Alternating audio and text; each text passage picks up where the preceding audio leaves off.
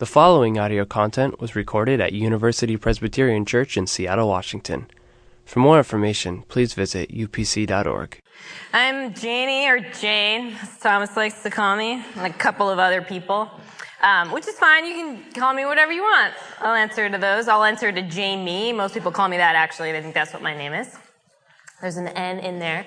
I'm really excited to be here tonight. I'm one of the people on staff, and I'm excited that you guys are here too.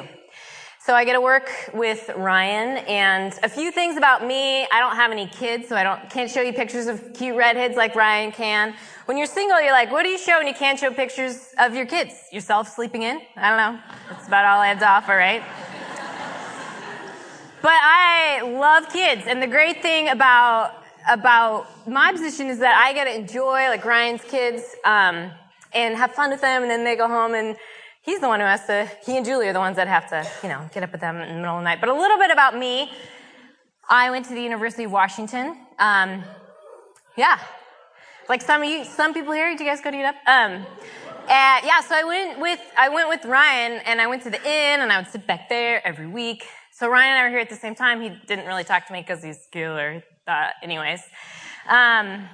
And I've been a lifelong Husky fan like Ryan has. I think I'm the only one who's watched the Huskies win a Rose Bowl in Pasadena, which was a very exciting moment in my life. And I like sports in general, so here's a picture of me this summer fulfilling a lifelong dream.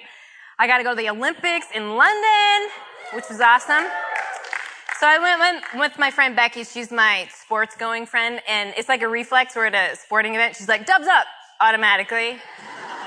But there are two Husky. We were watching women's volleyball, and there were two Huskies on the team, so that was really exciting. And how else do you get to know people? What's another way you get to know people? I think another way is you get to know their pet peeves, right? What are the things that drive them crazy? So here's a few of mine. First one, animals dressed as humans. I don't like it when animals have clothes on. That's just weird. Also, the misuse of quotation marks. This is a huge pet peeve of mine, and a lot of people might not be aware of it, but there are two reasons to put quotes around things, right? When you're quoting someone, and when you're trying to say that what's inside the quote is, like, ironic. You're trying to say what the opposite of the word that's inside the quote marks.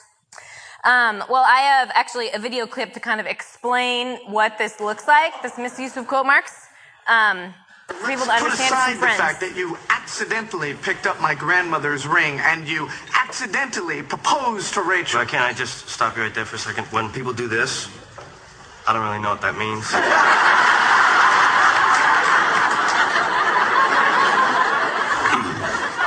You were saying? And I can even understand that you couldn't tell Rachel. But why couldn't you tell me? Huh? You had all day to, and you didn't. I know, I should have. I'm sorry.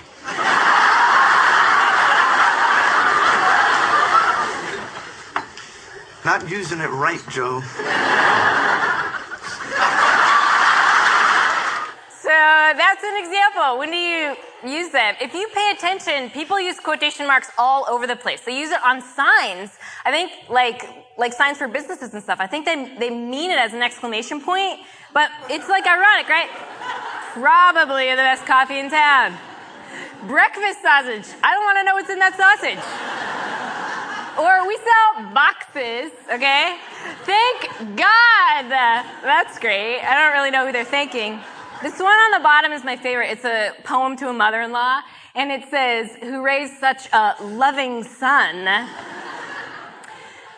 So why am I talking about quotations? Because it's important. How do you quote people? Quoting is really important, and if you pay attention, you'll notice signs everywhere where they're like, the produce is fresh, and you're like, I don't know if I want to eat that. That's just weird. We're actually quoting, we're looking at a quote that, one of the most famous quotes that Jesus did. Jesus actually quoted often, and I think it's really important for us to know that he is quoting something. We're in our third end of the quarter, and you know that we have been in a series looking at God's love in Scripture and how we experience it in life. God's love. In the past 2 weeks, Ryan got us started by looking at the greatest commandment, right? Jesus quoting and talking about God's love. But what we've talked about so far is what precedes the greatest commandment, and that is the fact that God loves us. Before we even do anything, he created us. He cares for us, died for us. There are so many ways that we can know and experience God's love in our lives. So we're going to look a little bit, we're going to dig a little deeper in the greatest commandment tonight. But before we do that, I want to pray for our time. God, we thank you that you are present with us in this space. God, I pray that all of us would be aware of you, that you would open our hearts and our minds to hear your word, to know your presence, to experience your love. I pray that the words of my mouth, the meditation of all of our hearts would be acceptable in your sight. In your holy name, amen. So what I want you to keep in mind is God's great love for us as we take a closer look at what Jesus says is the greatest commandment. Now, to give you some context, I really like history. I love context, and so I always kind of give that. The world that Jesus was living in, he was raised as a Jew. He was an Israelite. And the Pharisees were a particular group that were obsessed with maintaining the purity of the Jewish belief system. They're really worried about that. And Jesus is going around and talking to people, and they were kind of questioning what he was doing in interpreting scriptures. So the Pharisees were getting all riled up. And they wanted to catch Jesus in a lie. They wanted to catch him saying the wrong thing. And so they would ask him questions because they wanted to prove that Jesus wasn't who a lot of people were saying that he was, which was the Messiah promised in the Old Testament. So that's what's going on in Matthew 22 that we're going to look at tonight, starting in verse 34. Hearing that Jesus had silenced the Sadducees, and they were another group that were trying to trip Jesus up, the Pharisees got together. One of them, an expert in the law, tested him with this question. Teacher, which is the greatest commandment in the law? Jesus replied, love the Lord your God with all your heart and with all your soul and with all your mind. This is the first and greatest commandment. Now, when we read this as Christians, we might not realize that Jesus didn't decide what the greatest commandment was. I grew up going to Sunday school, so I would always picture this scenario. The Pharisees are standing there, and Jesus is saying this, and their jaws drop. Their minds are blown, right? Jesus is like, that is the first and greatest commandment. Mic drop, walks off. That's what I pictured in my head, but actually, Jesus is just quoting the Old Testament. He grew up a Jew, and so he would have known from birth the greatest commandment. He probably said it multiple days, every single day of his life. And he would have known that the Pharisees did that as well, that they would have known what this commandment was. And so what Jesus is doing is he's connecting himself to the God of the Old Testament. He's connecting himself to the God that the Pharisees know. He's saying, I'm legit. I'm not just a flash in the pan.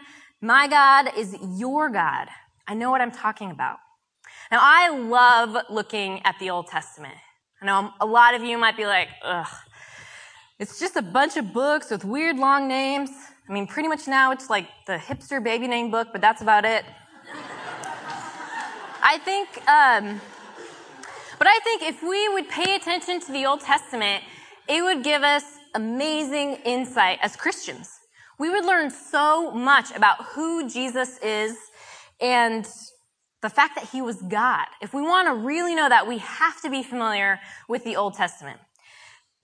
I think it will help us relate to God more, our relationship with God more. So I'm going to geek out for a minute, and maybe this will help you understand a little bit more about who Jesus was. So one of the most important pieces of Hebrew scripture in ancient Judaism, and still one of the most important today, is from Deuteronomy chapter 6.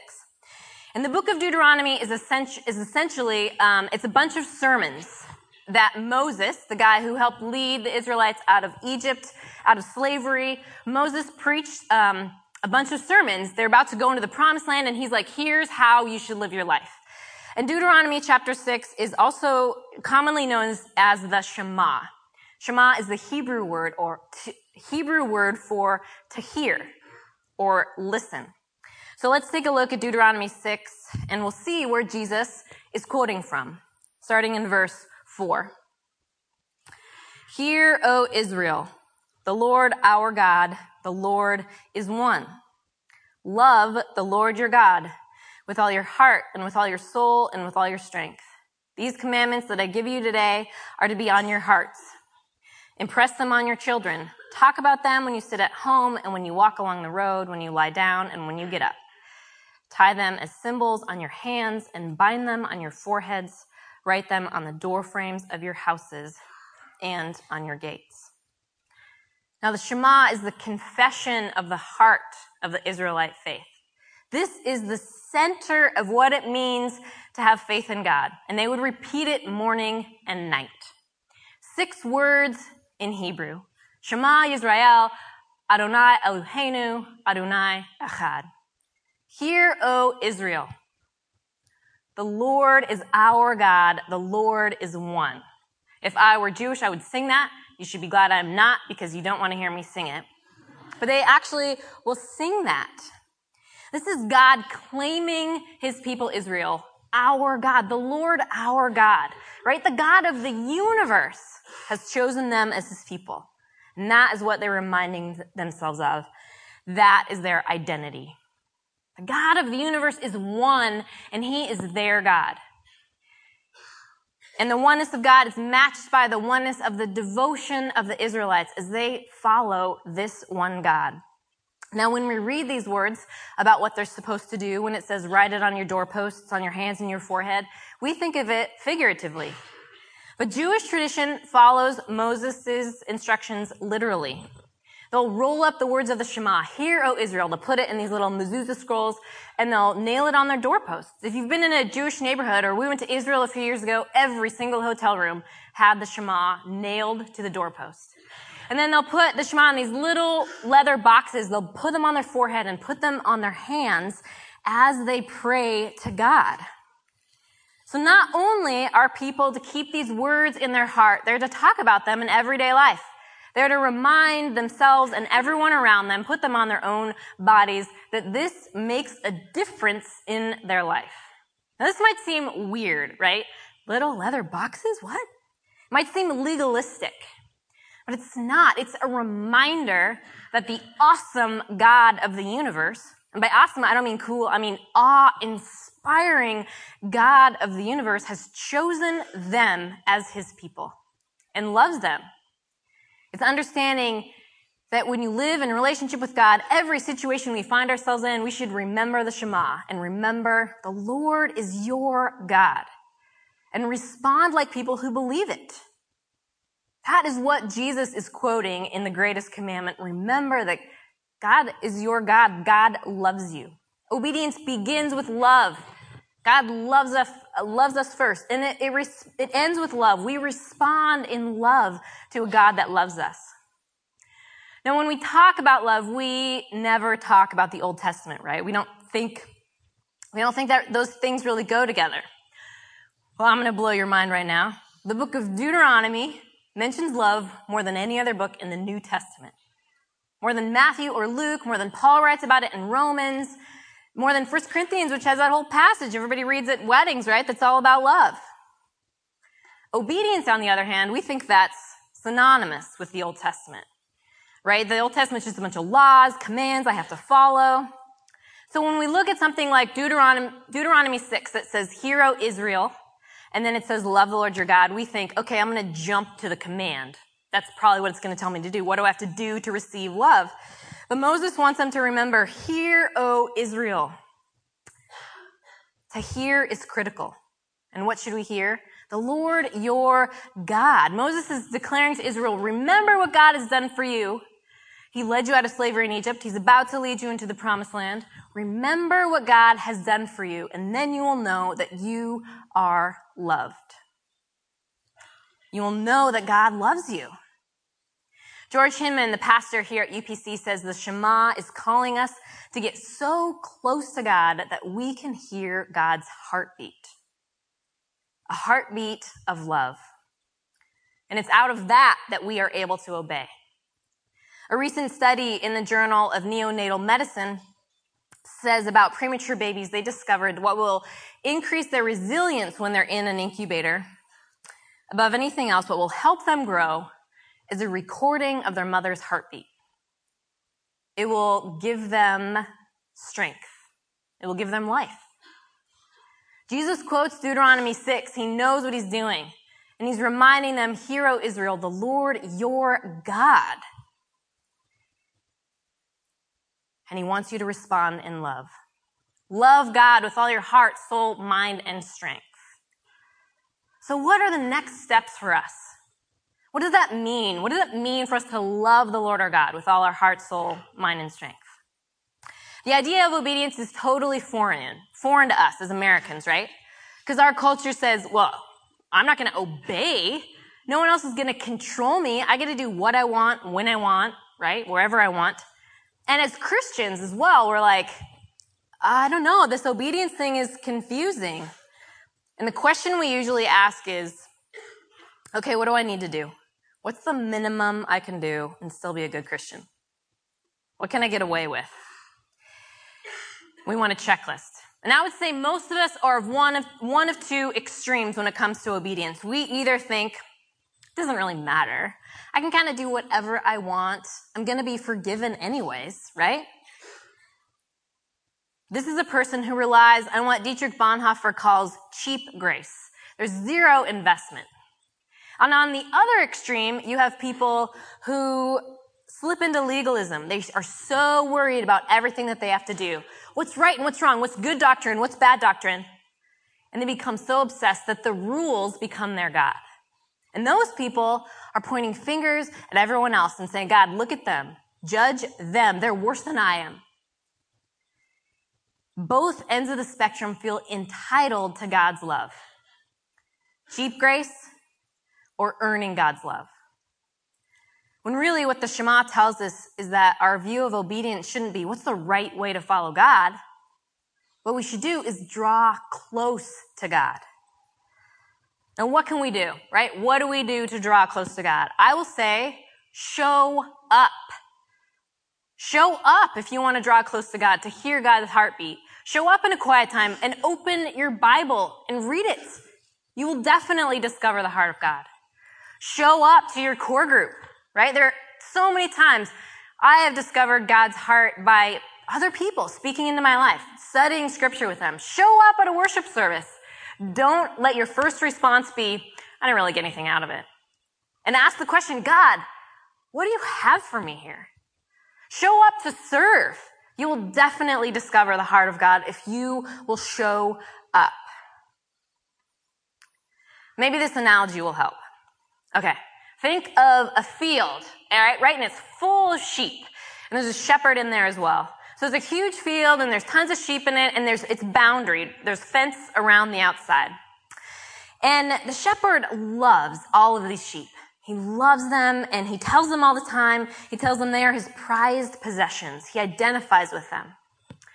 So some of these sheep, they've decided they're going to get as far away from the shepherd as possible. They'll turn around and they'll see him. I mean, he's way back there, but they'll know the shepherd is there, but they'll get as close to the boundary as they can. Now, these people might be kind of like asking the question, how far is too far with my boyfriend or girlfriend, right? Can I go this far and still be within the boundaries of the shepherd? How about now? Can I go this far? These are what we might call the rebel sheep, you know? Like those guys. Maybe they get a goat tattoo, I don't know. But they find themselves in these really precarious situations. And they look back at the shepherd and they don't really know what to do. And what happens most of the time is that they end up stumbling around, not really knowing what to do. So some of the sheep are straining themselves beyond belief to get noticed by the shepherd.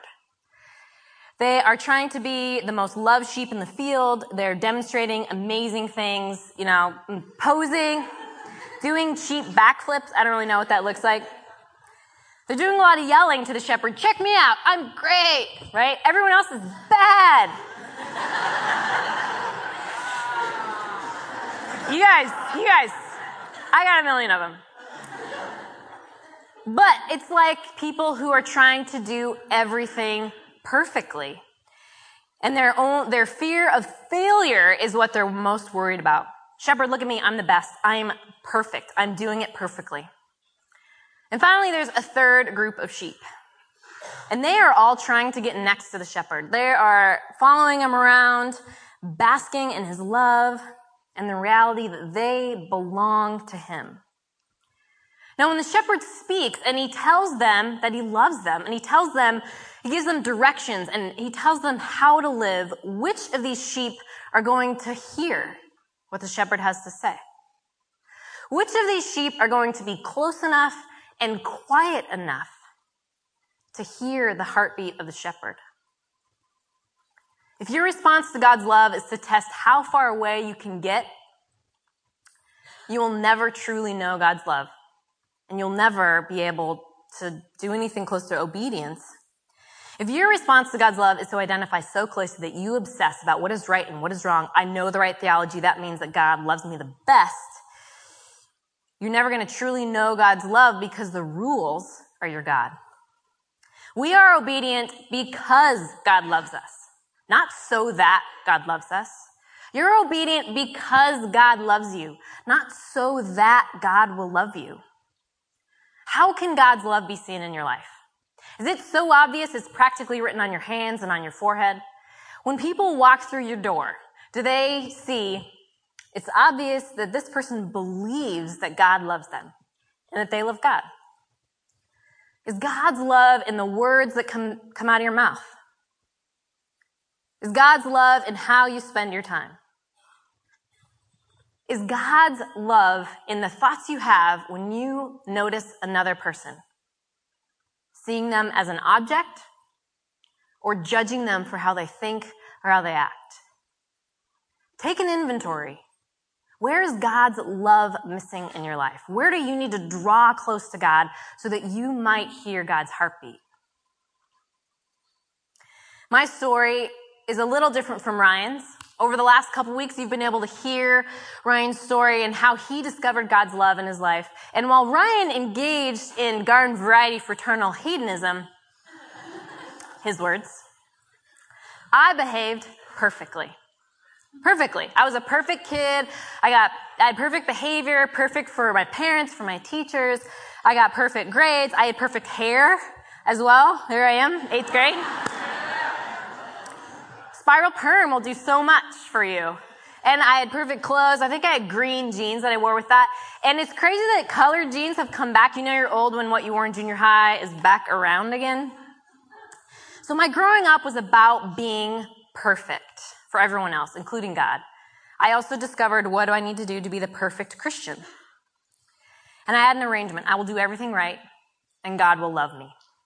And that worked out really well for a long time. Most of my life, throughout high school, college, working after college, that was great. I thought God's in on this deal. And then I was in graduate school. I was living in New Jersey. And all of a sudden, this arrangement kind of stopped working. I started to crack a little bit. This perfect facade that I had created and I had lived under and I didn't even really know was true started to break. I was incredibly lonely living across the country. This relationship I was in, it was terrible. It ended. One of my closest friends was killed in a car accident. And everything just started falling apart. It was crumbling. And I stopped doing my schoolwork. Had to take a couple incompletes in my classes. I didn't leave my room.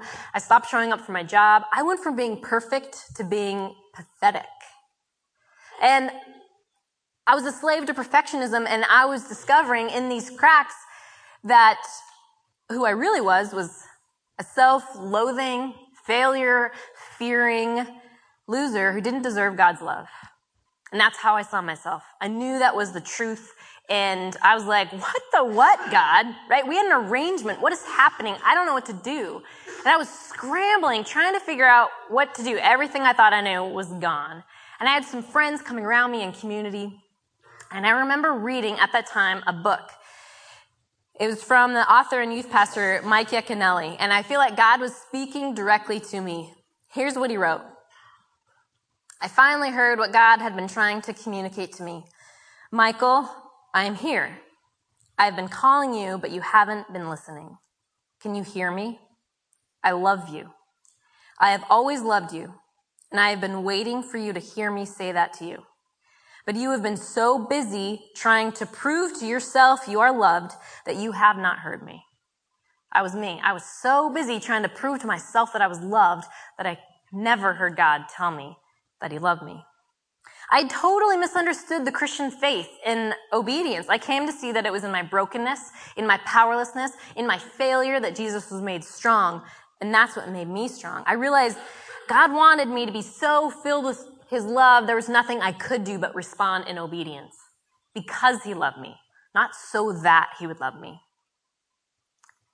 What has this meant for my life? Honestly, if you looked at a roadmap of my life, it would look pretty much the same, except there's been quite a few failures since then, which I don't really care about as much anymore. But I can only tell you that it feels very different. I can tell you that at that moment, for the first time in my life, in my mid-20s, I remember knowing that Jesus was saying to me, Janie, I love you. You are beloved. And that's all I've really needed to know. If the love of God is revealed in 6 simple Hebrew words, how much more is it revealed to us in Jesus Christ? Jesus Christ is bound to us in covenant love. And I think for us in 2012, how do we understand this idea of covenant love? Marriage is probably the best way, but I hesitate to use that as an example in a room full of married people. But the one thing I think we can understand about marriage is that property of the husband becomes the wife, and vice versa. And when we enter into relationship with Jesus, we are bound to him. Our soul is bound to Jesus in one flesh. And what is Jesus? Jesus' property becomes ours. And what is ours becomes his. So that means our sin, our judgment, our disobedience, our selfishness, our death, that becomes the property of Jesus. And what is his becomes ours, right? Him who loves us, his life, his obedience, his righteousness, his affirmation, his compassion, those become ours. In a relationship of covenant love that God wants us to know. When we know we are beloved, that is when we can love. Listen, hear the heartbeat of God and awaken to that love in your life.